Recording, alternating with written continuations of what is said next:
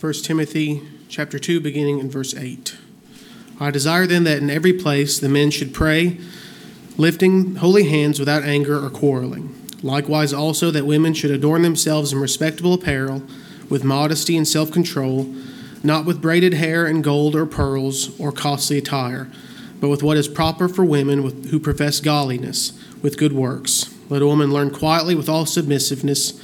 I do not permit a woman to teach or to exercise authority over a man. Rather, she is to remain quiet.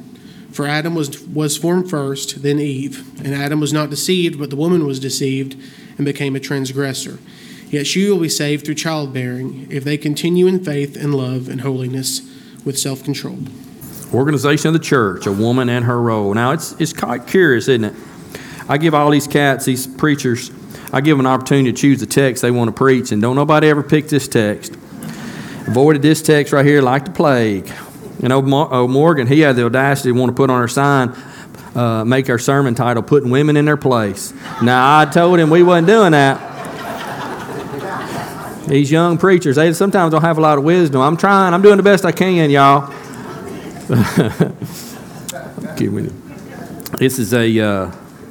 This is a great text, and I don't have some people are like, man, I was kidding with a couple of friends of mine, pastors, and told them, we always say, all right, what text are you on in your book and you're teaching through? And they said, what text are you on? I said, well, this, and I told them, they're like, oh, congratulations. And I was like, oh, it's fine, man. Our people, they get this, and this isn't a hard text. It really isn't a hard text. It's very straightforward until we get to verse 15. There's some interpretive difficulties there. But think about the context where we are in 1 Timothy chapter 2. And after Paul is released from prison, if you think through the book of Acts, you get to chapter 28, the book ends, Paul is in prison. But after this first imprisonment in Rome, he's released, and he traveled to Macedonia. But as he traveled to Macedonia, he left Timothy in Ephesus to take care of some issues there in the church in Ephesus. And these events that have taken place here are sometimes in mission circles, we call them Acts 29 events. Think about it, Acts 28 ends with Paul in prison. Well, he's released from prison. We know that because he writes this letter to Timothy after the fact.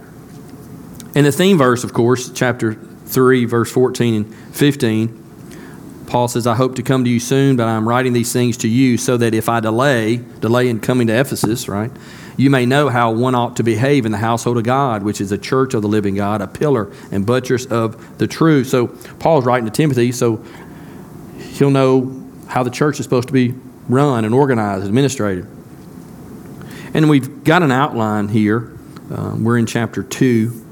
In chapter 1, we saw Paul teaching Timothy that he had to expose, contradict the false teachers. There's some that shipwrecked their faith. They didn't hold on to their faith. They didn't hold on to it as if their life depended on it. And they didn't hold on to a good conscience. You remember? We talked about that. You don't have one without the other. You can't hold on to your faith but not have a good conscience. And you can't hold on to your conscience and not have a good faith. They go hand in hand. They're directly proportional. But there were two, Hymenaeus and Alexander, there in Ephesus, that had shipwrecked their faith. They didn't hold on to their faith. They didn't hold on to a good conscience. They were false teachers, and they were having influence in the church. And Paul was one of those. Remember, he was a Pharisee. He was a false teacher too. He didn't understand the law. He misused the law. But he was changed by the power of the gospel. And he tells us, he shares his testimony in chapter 1. And in chapter 2, last week, we began to look at the organization of the church. We're to organize our church services around prayer. We're to pray for our leaders. And we pray for our leaders so that we can be at peace, because when we're at peace, when our communities are at peace, the church can seek to accomplish the Great Commission. I mean, think about it. When there's war going on,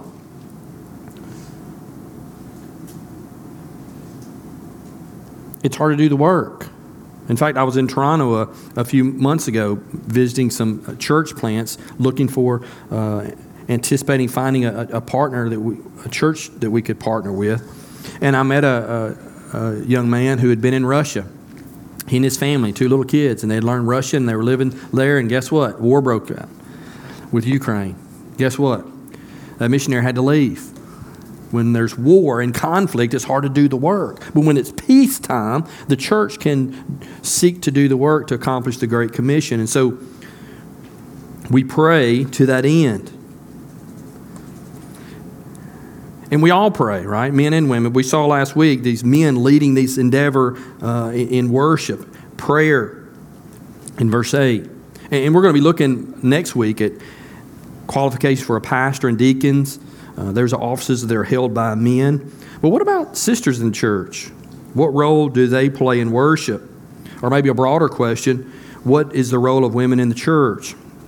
Again, this text is not difficult to understand. It's difficult for some people to stomach. It's not palatable for those outside the church. They don't understand these things. It's not politically correct, but it is easy to interpret and understand. But the main point is pretty straightforward. And our first point, coming from verses 9 and 10, is women should care more about their heart than their hair. Notice what it says. Likewise also that women should adorn themselves and it lists what they should adorn themselves with. Respectable apparel, with modesty and self-control, not with braided hair and gold and pearls and costly attire, but with what is proper for women who profess godliness, with good works. I mean, what should women be? They should be beautiful, right? And all the brothers said, amen. Yeah, but not a beauty that's outward only, right? But a inner beauty, a beauty of the heart. Notice it says they shouldn't be caught up in braided hair, gold, pearls, costly attire. And in their culture, Roman culture, if you look at ancient statues of women, their hair is all dolled up, got elaborate hairstyles. It's braided and it's got things in their hair, bows and ribbons and all those things. A lot of accessories in the hair. It was stylish of the day. They spent a lot of time in front of the mirror. What a day. Some women spend a lot of time and a lot of money on the latest fashion and hair color and nails, their clothes, their accessories, right? And women also, not only do they spend a lot of time and energy on those things, but they dress in provocative ways that leave nothing to the imagination. Tom Nelson says they dress in ways that men are attracted to. It catches our eye, doesn't it, fellas? Somebody walk by, you look, right? He says they catch the eye. They're attracted. We are attracted to that, but they're not attractive. Meaning, sometimes a woman may dress in such a way and her body may appeal to a lower drive that men have, but it doesn't cause him to cherish her. Women who are immodest, women who are vain, they're not the type of person you want to have children with. They're not the type of girl you want to bring home to mama. They do catch your eye, though, from time to time. And some women inside the church may be confused about what men want. Some women, they dress provocatively because they're vain, meaning they walk in church and they walk in and they want everybody to look at them. They want all attention on them. That's vanity. That's wrong. Drawing attention to themselves. Some women dress immodestly because they're immoral. They dress provocatively because they're advertising. They want to be touched.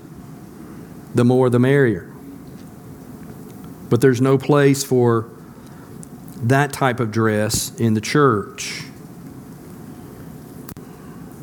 Reminds me of Proverbs 11:22. The pig with the gold ring in its nose, right? Like a gold ring in a pig's snout is a beautiful woman without discretion. You see a big old hog, nasty, stanky, and he got a gold ring in its snout. You think, man, what a waste. Yeah. You see women who are vain, who dress immodestly. You think, wow, beautiful person, I'm sure. What a waste to put all that beauty on an immoral person. And Paul's not prohibiting attractiveness or good taste. We were in Louisville and led a singles group there, and most of them are grad students. They're 25 to 30 years old, and some of the gals there, I heard them talking. It's a singles group, right? So they're thinking about courtship and finding a husband and finding a wife. Jenny and I were married, so I didn't have to worry about all that. But you'd hear them talk. If a man is godly, then he doesn't care what you look like. Remember that? I'd sick Jenny on them. I'm like, the only thing wrong with that is what? It's wrong. Yeah, that's the truth. So you can take this thing the other way, right? Yeah, you can take it the other way. Say, it really doesn't matter what you look like at all. Don't comb your hair, don't bathe. No. We need to be well kept. I mean, it's kind of like Jenny, where she grew up in her hometown. It's pretty nice living there. Meaning, like, you don't see a lot of garbage laying around. The cost of living is pretty high. And then we moved back here, and she's like, why are people throwing bags of garbage out on the side of our road? And why don't these people mow their grass? You see a person who doesn't mow their grass, and they got a broke-down pickup, and it's got about a month's worth of garbage in the back that the coons have gotten into, and stirred up in the yard. What does that tell you about that person? It tells you a lot about them, right? And just like a person who's not kept, right? It says something about them. So you can jump the other way and say, well, we don't need to care for ourselves. No, that's not what Paul is encouraging them to do. Paul isn't promoting a dress code either. Oh, you got to wear skirts. You got to have hair so long. He's not doing that. Makeup, no makeup. Paul's not doing that here, right? But he is saying that a woman should not dress ostentatiously, right? Drawing attention to herself, or provocatively, right? When they come to worship. I mean, and sometimes it'll happen. You're up here preaching, can't look at this side of the church because the woman is not covering up her body. So I got to preach kind of like this. So if I'm just looking at this way side, you look over there. I mean, who's not covered up? That happens sometimes. It shouldn't happen in church. It shouldn't happen at all with God's people. It shouldn't happen in church, right? Yeah, covered up. Cover up. Dress modestly. That's what he's saying here. Adorn themselves with respectable apparel, with modesty and self-control. A woman's outer appearance is a mirror of her heart and her mind. A godly woman should be worried about her heart. And we're told about the heart. Luke 6:45, out of the overflow of the heart, the mouth speaks. Yeah, what's inside is important. A godly woman has a sense of moral repugnance. She knows what's tacky. She knows what's appropriate. She knows what pleases the Lord. A godly woman her husband look at her and be proud. I mean, think about a Proverbs 31 woman. You know the verse. You know the chapter, right? Yeah, most of you women know that verse, right? Can you imagine the Proverbs 31 woman showing off some cleavage in worship? You can't. Of course not. A godly woman wouldn't do that. And the great women of Scripture, there's few exceptions, right? Rebecca was described as beautiful. Rachel, she was more beautiful than Leah, but great women of Scripture are seldom described physically. Rebecca, she's described as beautiful. Then she's talking about how she watered the visitor's camel. Zipporah, Moses' wife, was a shepherdess and the wife in the Song of Solomon. She was a worker in the vineyard.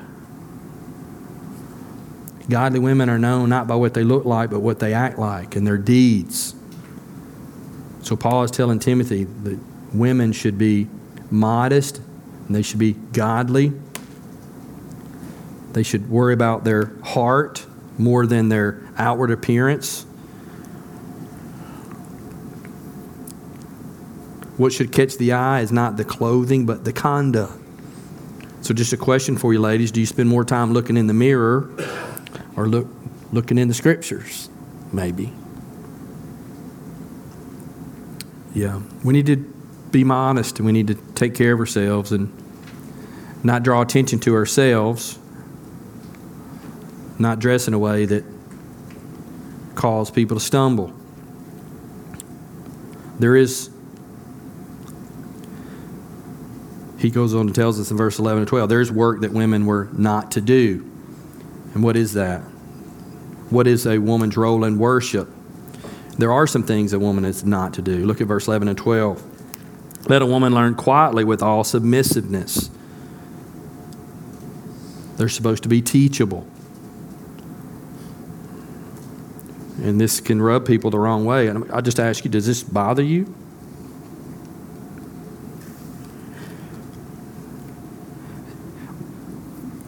It goes on to say, I do not permit a woman to teach or to exercise authority over a man. Rather, she is to remain quiet. We'll explain that quiet in just a moment. But why does Paul have to tell these Christian women to be submissive?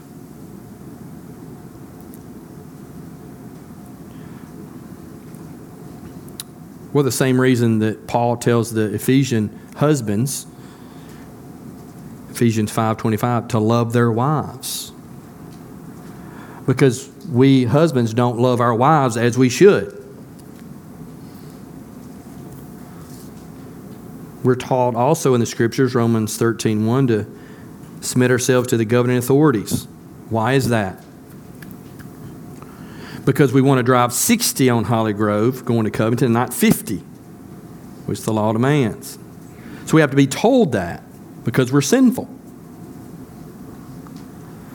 1 Timothy 6:18, we're taught to share what we have. Why is that? Because we're self-absorbed. We want to hoard things for ourselves. We don't want to share. It's all about me, me, me. We're told these things because we're sinful, and we need to be told these things. We need the Scripture to instruct us, and it rubs us wrong sometimes, but that's what we need. That's why we have the Scriptures. I mean, there's not a lot of times you read the Scriptures and it doesn't rub you the wrong way. Yeah, that's what we need, because we're sinners. We need to be corrected, constantly corrected, constantly corrected, constantly corrected, right? Think about your little one. You remember that stage, your little one, they're wee ones, they're, start to walk. You're constantly, no, don't do that. No. Yeah, that's what the Lord is with us through the Scriptures, constantly correcting us. And there's empowering things too, right? We're empowered by the Word, but it also is a lot of correction there. And that's what we do when we read the Scriptures. We're being corrected. Something happened to the husband-wife relationship after the fall. Genesis chapter 3, verse 16. This is after the fall. God is cursing. He's already cursed the serpent. He's cursing the woman. To the woman, he said, I will surely multiply your pain in childbearing. In pain you shall bring forth children. Your desire shall be for your husband, and he shall rule over you. Now Eve is going to desire Adam, but not in the way that men desire. Right? This isn't this naturally sexual desire for husband, desire him to meet my physical needs, right? But she'll desire to have his role, his headship role. That's what happened after the fall. It's broken. We're broken. So we have to be corrected with the Word. And so what happens with women in the church? Sometimes women, they don't want to fulfill the role. They want to fulfill the role of a brother, of a man. And we'll talk more about his role next week. We've already looked at it last week and leading us in prayer, right?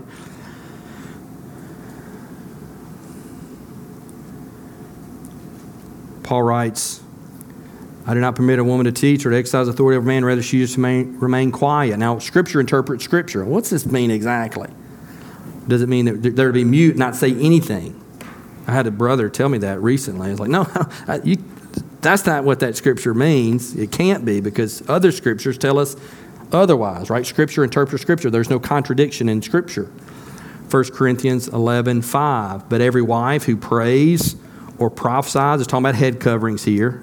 That's a topic for another day, but head coverings. Who prays or prophesies with her head uncovered dishonors her head, since it is the same as if her head were shaven. So it's talking about in worship, women who are praying and prophesying. So in some place you have women praying and prophesying, but here it says be quiet. Well, it can't mean don't say anything. That's not what this scripture in 1 Timothy chapter 2 means. It can't mean that.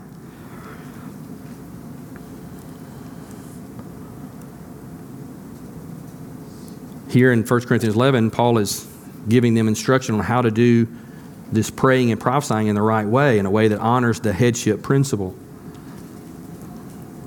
Women can speak, they can pray, they can prophesy, they can teach. Titus 2, 3 through 5. Older women likewise are to be, this is written by Paul to Titus. Older women likewise are to be reverent in behavior, not slanderers or slaves to much wine. They're to teach what is good, and so train the young women to love their husbands and children. Who do you to teach? You're to teach the young women, right? Teach them to be self-controlled, pure, working at home, kind, and submissive to their own husbands, that the word of God may not be reviled. Women teach. They teach these other women. And they also teach children, right? 2 Timothy chapter 1, verse 5. Lois and Eunice taught their grandson Timothy. Remember? Yeah, Timothy was taught by his mother and his grandmother the truths of the Scripture. His father was not a believer. So a woman can teach, but she's not to assume the role of headship, of authority, by teaching, exercising authority over man. That's what this appears to be teaching. This is the context is corporate worship, like we're having here, right? Teaching and exercising authority are what pastors do.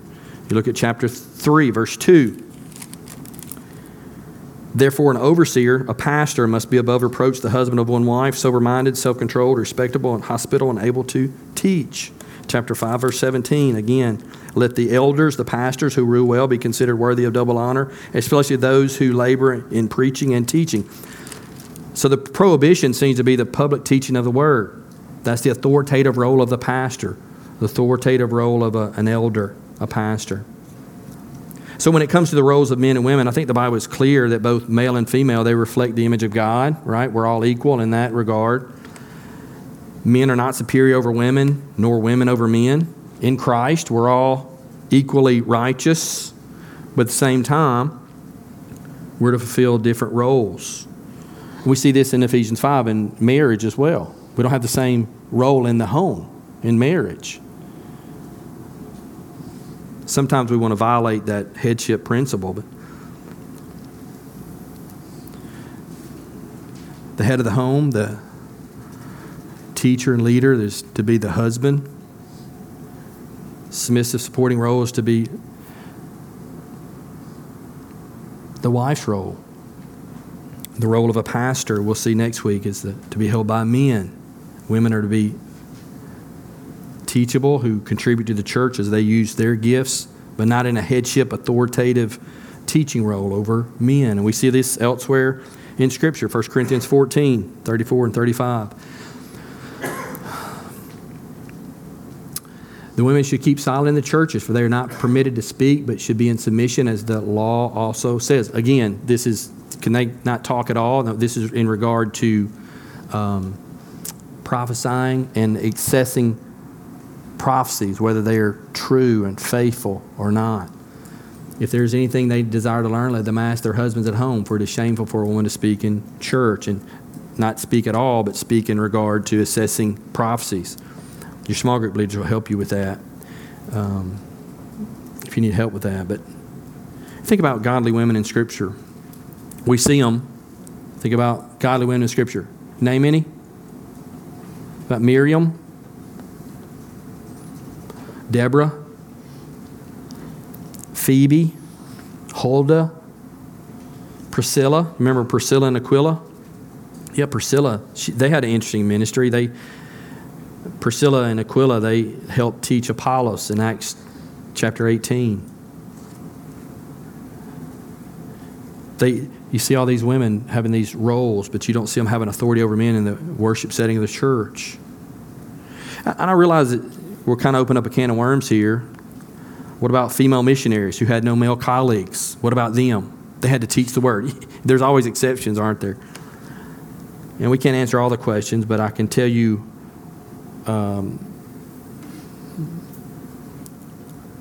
maybe give you some principles how we apply it in our church. In our church here at Beaver, men will be the teachers of the word, like Sunday morning. We always have men preaching the word. Our small group leaders, they lead in that regard as well.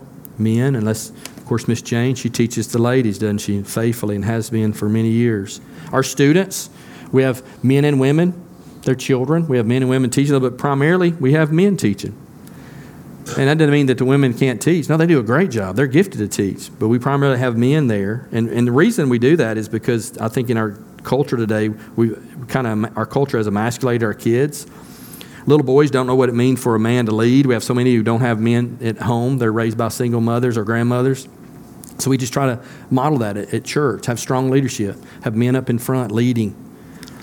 That doesn't mean that women can't serve. Of course they can. They can serve and they can pray and they can share. And I think they can even read Scripture. We have primarily men doing that. I think they can read Scripture. If you look at 1 Corinthians 11, talking about prophesying, I think that's probably equivalent to reading Scripture. But we have men do that, right? Again, we're just trying to encourage our men to lead in the home, lead in the church, right? We have a problem in our culture with that. Men don't want to step up. They want to kick back and let the wife be the spiritual leader in the home. Don't raise your hand, but if I ask, hey, who's the spiritual leader in the home? There'd be a lot of hands being raised by women here today, unfortunately. We want our men to step up and lead. And I think if you're a woman, you love the Lord, you want men to step up and lead. Right? And this can be abused, this teaching here, can it? And it has been, and it can be abused by men, by sinful men, right? But Paul, and I think the Lord promotes a caring headship, not a crushing, heavy-handed one, not one that's chauvinistic, but a servant leader by men who love the Lord and want to lead and teach their families and their church. And it tells us in verses 13 through 15, a woman is to be submissive and not to teach men because, and we're given the reason in verse 13 through 15. I think it's pretty clear. And it's interesting. Here, the roles in the church were determined from the very beginning. Every time Paul cites reason for gender-based distinctions, gender-based roles in the church, he always goes back to the Old Testament. Because some people say, that's old school. That's old school, man. That's the way it was way back now. Look at our culture today. Times have changed. But I don't think this is a cultural matter. Verse 13, Paul grounds this reasoning for role differences in the order of creation. Look what he says.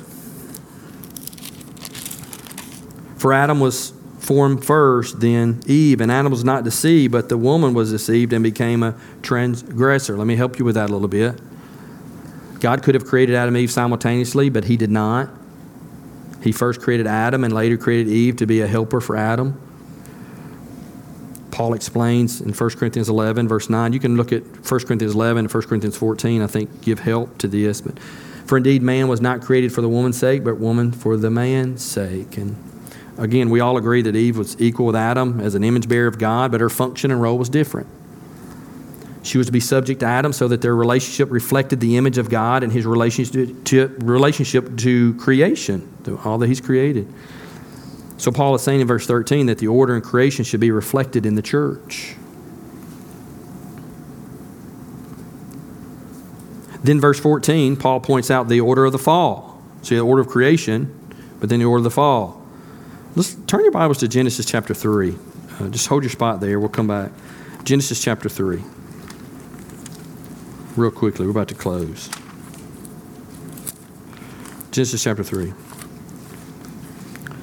And as always, if you have any questions about this, your small group leader is going to love to explain all this to you. The right rod? No, I think it's pretty clear. Whether you may have some questions, and we want you to ask questions. We want you to understand the text. Genesis chapter 3, verse 1 through 6. This is after creation, right? Y'all there? You're still turning? Genesis 3, 1 through 6. Now the serpent was more crafty than any other beast of the field that the Lord God had made. And he said to the woman, did God actually say, you shall not eat from any tree in the garden? And the woman said to the serpent, we may eat of the fruit of the trees in the garden. But God said, you shall not eat of the fruit of the tree that is in the midst of the garden, neither shall you touch it, lest you die. Verse 4. But the serpent said to the woman, you will not surely die. Oh, serpent, he's something, isn't he? He's calling God a liar. You will not surely die. For God knows that when you eat of it, your eyes will be open and you'll be like God, knowing good and evil. So when the woman saw that the tree was good for food and there was delight to her eyes and the tree was to be desired to make one wise, she took of it and she ate.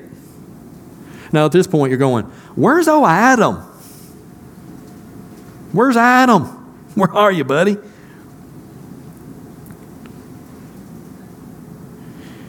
It goes on in verse 6, and she also gave some to her husband who was with her, and he ate. Oh, he was with her. What's he doing? Isn't that something? And what's Paul doing here? He's not throwing Eve under the bus. We're all prone to be deceived, right? Both man and woman. But he's revealing what can happen when we switch roles. What's Satan doing in Genesis 3? Approaches the woman, enticing her to act independently of her husband, independently of God's authority.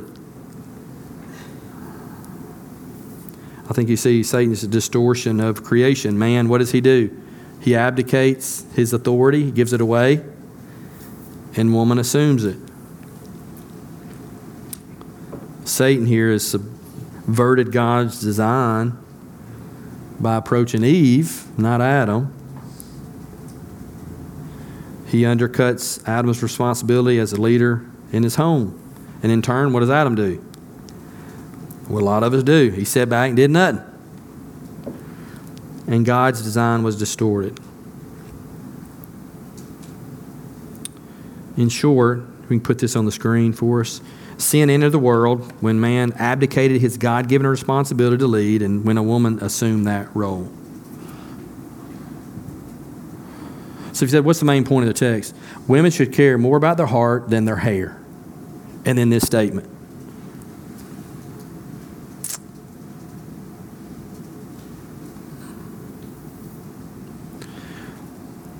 There are gender role differences in Scripture that God wants us to abide by. And when we do, things go well. Things go well in the home. Things go well in the church. Are there exceptions to these? Well, of course. But here, we're seeing God's design. And we try to follow that and try to model that here at our church. We don't do it perfectly, but we try to do that. Encouraging men to lead and take responsibility at church, take responsibility at home. Yeah. Look at verse 15. This is I think the difficult verse. Yet she will be saved through childbearing. She being the woman, right, in general. Women will be saved through childbearing if they continue in faith and love and holiness with self-control. Much ink has been spilled over this interpretation, right? The interpretation of this verse. Well, one thing you can do that's helpful, I think, when you're studying the Scriptures, understanding a difficult verse, what does it not mean?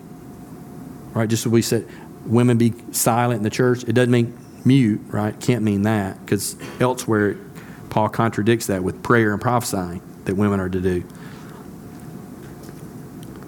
We know this doesn't mean that women can earn their salvation through bearing children. How do we know that? That contradicts what Scripture? A bunch, right? Ephesians 2:8-9. We're saved by grace through faith. It's not of our own work. There's something we can do to earn salvation, right? And what about those who can't conceive, or for the single women who have no children, right? And elsewhere, 1 Corinthians 7, Paul has encouraged some women to stay single. If you can be saved by the act of bearing children, he'd be saying, hey, you need to get married and have some kids quick, right? Yeah, so it's not this physical act of bearing children that you're saved. And some, John Stott, he's a great commentator, a great preacher. He detected a reference here to the incarnation, believing that saved through childbearing refers to the birth of Christ and his ultimate atoning work, and takes us back Genesis 3:15, right? The curse on the serpent.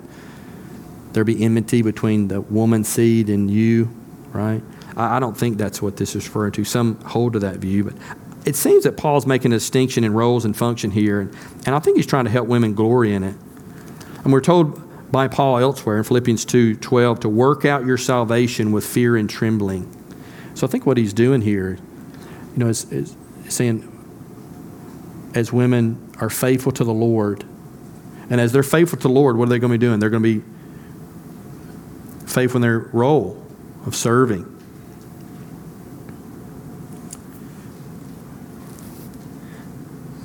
So they're to work out their salvation, not as generic persons, but as women of God with beauty, inherent beauty and value, right?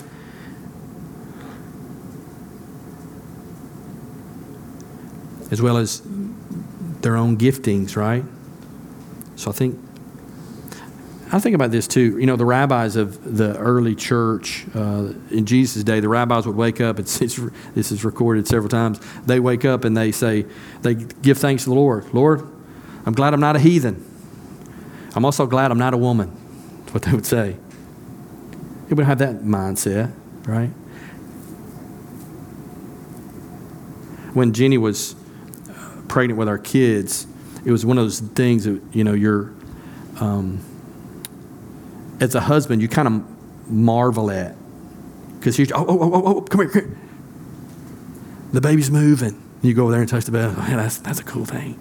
And just to see her, and she just loved being pregnant. She loved carrying her kids. And it was just a miraculous, cool thing to have a baby in your womb and to give birth to that child. And this bond she had with their kids that I could never have as a father. Really, really cool thing, I think what Paul is doing here is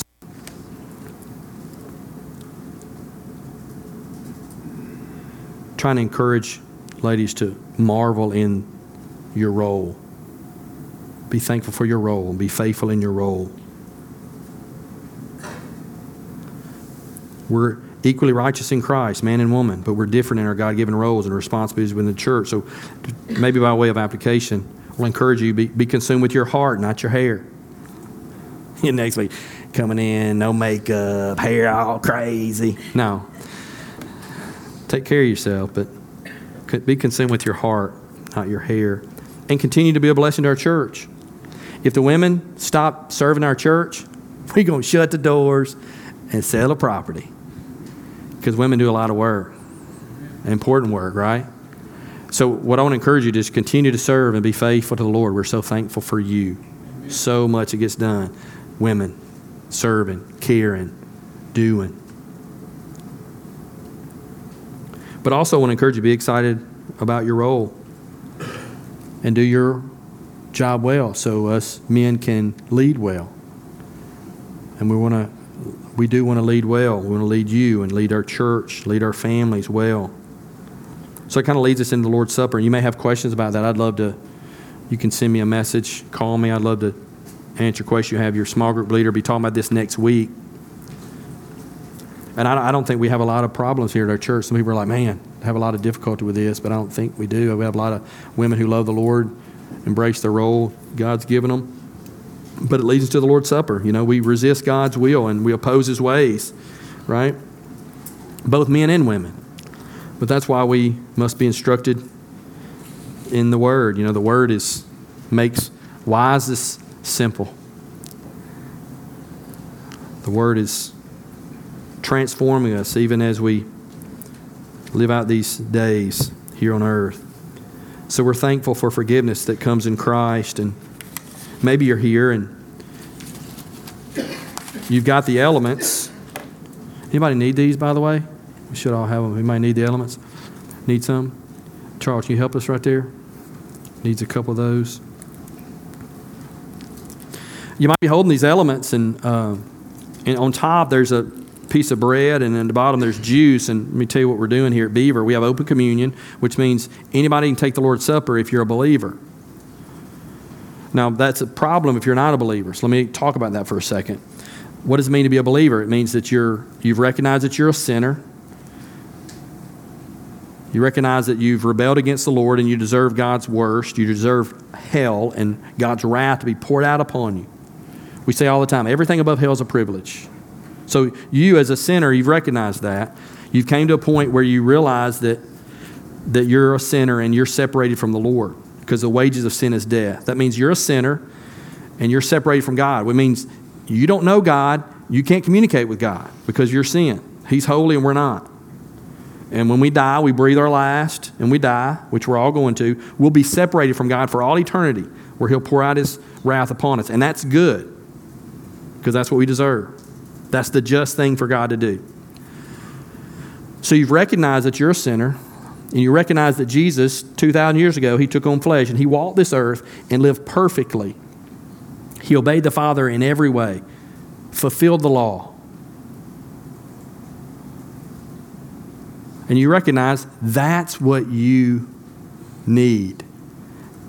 That's what you must have. God the Son, Jesus' perfect record. See, that's the only way we can have a relationship with God, is if we're perfect. We have his perfect record, but guess what? We're all sinners. We've all sinned. Our record's been blemished, and it can't be corrected. It's like if you take a sheet of paper, say this is a perfect sheet of paper here, and you tear it, it's kind of tear it, and you can glue it and you can staple it and you can tape it, but it's still going to be torn. That's our record. We're torn. We're broken people. It can't be remedied on our own. And so you've recognized that I'm a sinner and I'm separated from the Lord, and I'm going to receive the wrath of God because that's what I deserve. But Jesus lived perfectly, and not only did he live perfectly, but he died as a perfect human being. And he didn't deserve to die, but he willingly died. He was put on a cross and he was buried, and he died and he was buried, and 3 days later he rose from the dead. And the Bible says for our justification. That means he died and then he rose from the dead so that we could be made right. Those of us who are sinful, we're separated from the Lord and we deserve his wrath and we'll receive his wrath. But now because of Jesus' resurrection, we can be made right with God. It's like the chasm between us has been taken away, and we can be reconciled to God. And that happens as we confess our sin, as we turn from our sin. The Bible calls it confession and repentance. We see our sin the way God sees it. We hate it and we turn from it. We're like, I don't want to live like that anymore. God, I don't want to rebel against you and be your enemy. I want to be your child and I want to obey you. As you repent and you turn back to Christ. But there's also a faith element, because we need that perfect record from Jesus. And how do we get it? So we trust the work that Christ did on the cross. We trust that he did that for us. He died for us. He lived for us. He died for us. And he was resurrected for us. God, you did that for me. I trust that you did that for me. And you tell us in your scriptures, if we confess our sin, that you are faithful and just, you'll forgive us of our sin and cleanse us from all unrighteousness. That's the faith aspect. So the repentance, turn away from sin, and there's a faith aspect. God, I trust that Jesus died for me and he rose on the third day for me. And I want to be reconciled to you. And we pray that prayer of repentance and faith. God, I'm wrong, and I want to know you. I don't want to be separated anymore. Jesus, when he died my death. He suffered my wrath. He was punished for me. He did that for me 2,000 years ago. And now I want to live for you. So if you got the elements here, I'm taking it that that's your experience. We all have different experiences, different sin problems, but we all have a similar experience, coming to faith in Jesus. We repented and we trusted Christ. So if you got this, that's what you're saying you've done. And if you haven't repented and trusted Christ, what I want to encourage you to do, this is it's kind of like a family meal. And so I'll encourage you, don't take the Lord's Supper. If you got a little child and he has a cup and he hasn't repented and placed his faith in Christ, you're like, well, this is just a child, it won't hurt anything. You might be right, but I just ask you not to do that. This is for believers. And if you're like, man, I don't know if I'm a believer or not, well, right now just cry out to the Lord. Lord, I'm wrong. I've been wrong. Now I don't want to be a sinful, self-absorbed person living in rebellion against you. I want to trust you. I want you to forgive me. I want to know you. Jesus, I trust that he did die for me, that he did rise for me. And I want you to save me from my sin. I would love for you to be saved today if you've yet to repent. But for those of you who have, we're going to take this top layer off. We're going to take the bread in just a moment. The Lord's Supper is a memorial meal. It's a meal of remembrance. We remember what Jesus did for us. And so if you're taking this, you can say, Jesus, your body was broken. This bread represents the body of Jesus. It reminds us of the body that was broken. Jesus left heaven and came to earth, lived among sinners 33 years, and his body was put on a cross. We remember that. That bread helps us remember that. And then we drink the juice, and the juice is symbolic of Jesus' blood. His blood was shed for us. Took nails and put in his wrist and his feet, and he bled out of there, and they took a spear in his side and bled out of there. He died. We sang the song, "What can wash away my sin? Nothing but the blood of Jesus." Yeah, Jesus had to pour out his precious blood for us. Without his body broken, without his blood being spilt, we'd still be separated from the Lord, lost in our sin. Aren't you thankful for Jesus and what he did for you? That's what we're doing. We're being thankful and remembering what Jesus did for us. So I want you to take that top layer off. We'll take out that bread, and I'm going to pray and thank the Lord for his body being broken.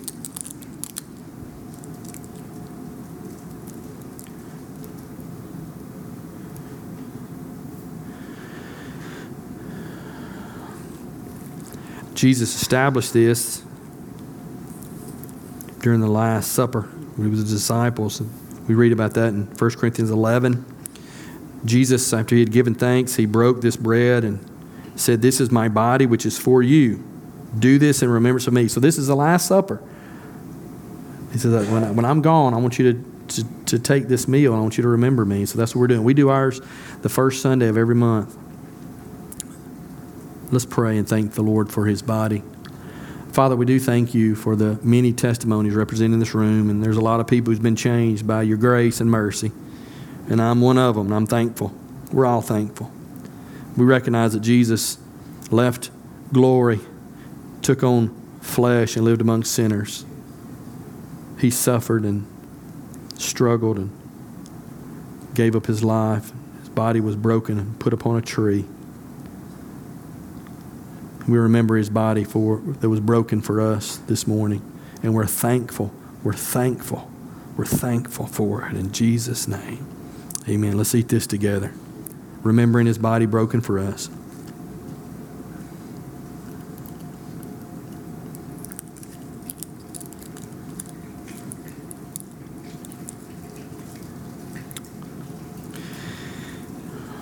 In the same way, also he took the cup after supper, saying, "This cup is the new covenant in my blood. Do this as often as you drink it in remembrance of me." And so this helps us remember the blood of Jesus that was shed for us, as we sang earlier.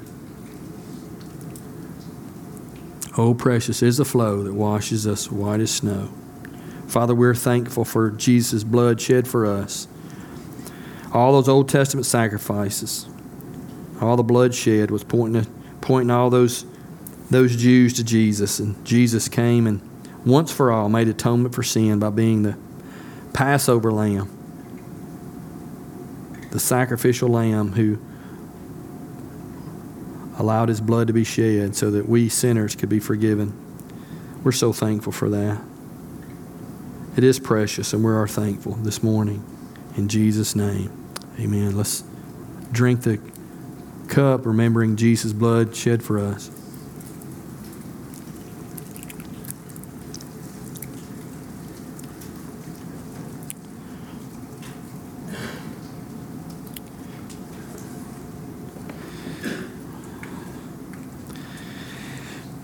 It's a good day. We studied about role differences, women in the church, and we're complementarian. We're not egalitarian. Egalitarians say we're all equal in worth, and we all have equal roles, and we can all do whatever we want to do. And we're complementarian. We believe that the Bible teaches, as we taught this morning, that we all have different roles, men and women, in the home, in the church.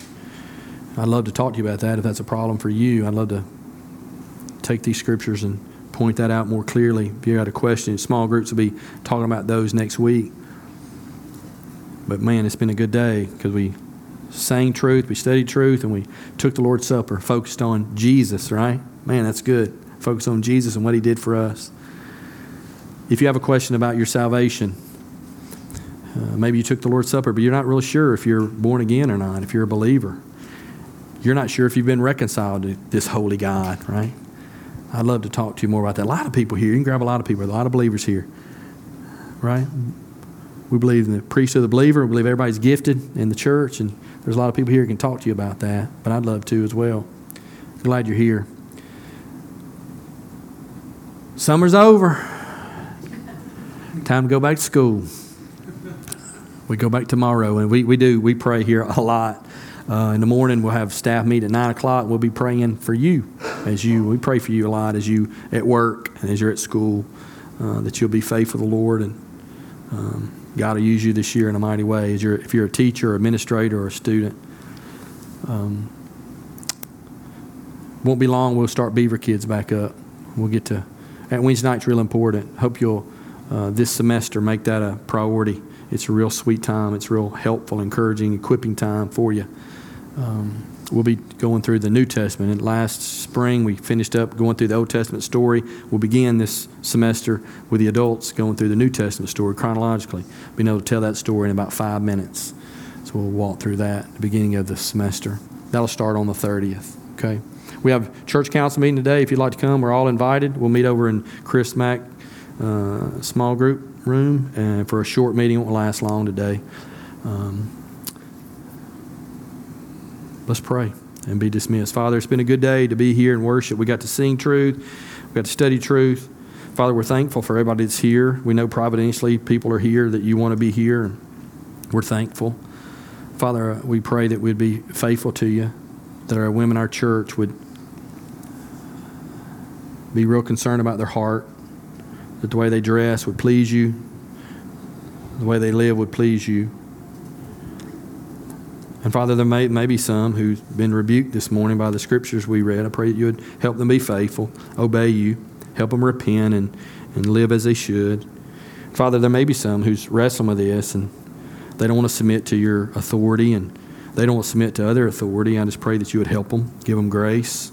And Lord, help us men to lead in a way that's pleasing to you, in a way that makes it easy for our wives to submit at home and for sisters to submit here at church.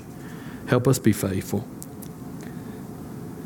Again, Father, if there's anybody here who's lost, pray that you would allow them to hear that gospel message that's been presented today, been preached today, and Lord, you would use that to soften their hearts towards you, whether they be a child or a student or an adult. Father, it's a great day to be saved. I pray that lost people be saved today. And Father, there's some here who are struggling with where they need to be in church, and some been visiting here for a bit. I just pray that you would direct their steps to where you would have them to be. Father, that they would be committed to a faithful body of believers that can live life with them and encourage them, and they could use their gifts as well. And bless us as we leave, Father. Use us this week as we serve one another. May we be faithful. Be with these children, these students, these adults as they go to work, as they go to school tomorrow. May you empower them. Father, may you give them discipline to be in bed early, to get up early, to put on their armor, and spend time with you and be ready to be faithful in every way. In Jesus' name, amen.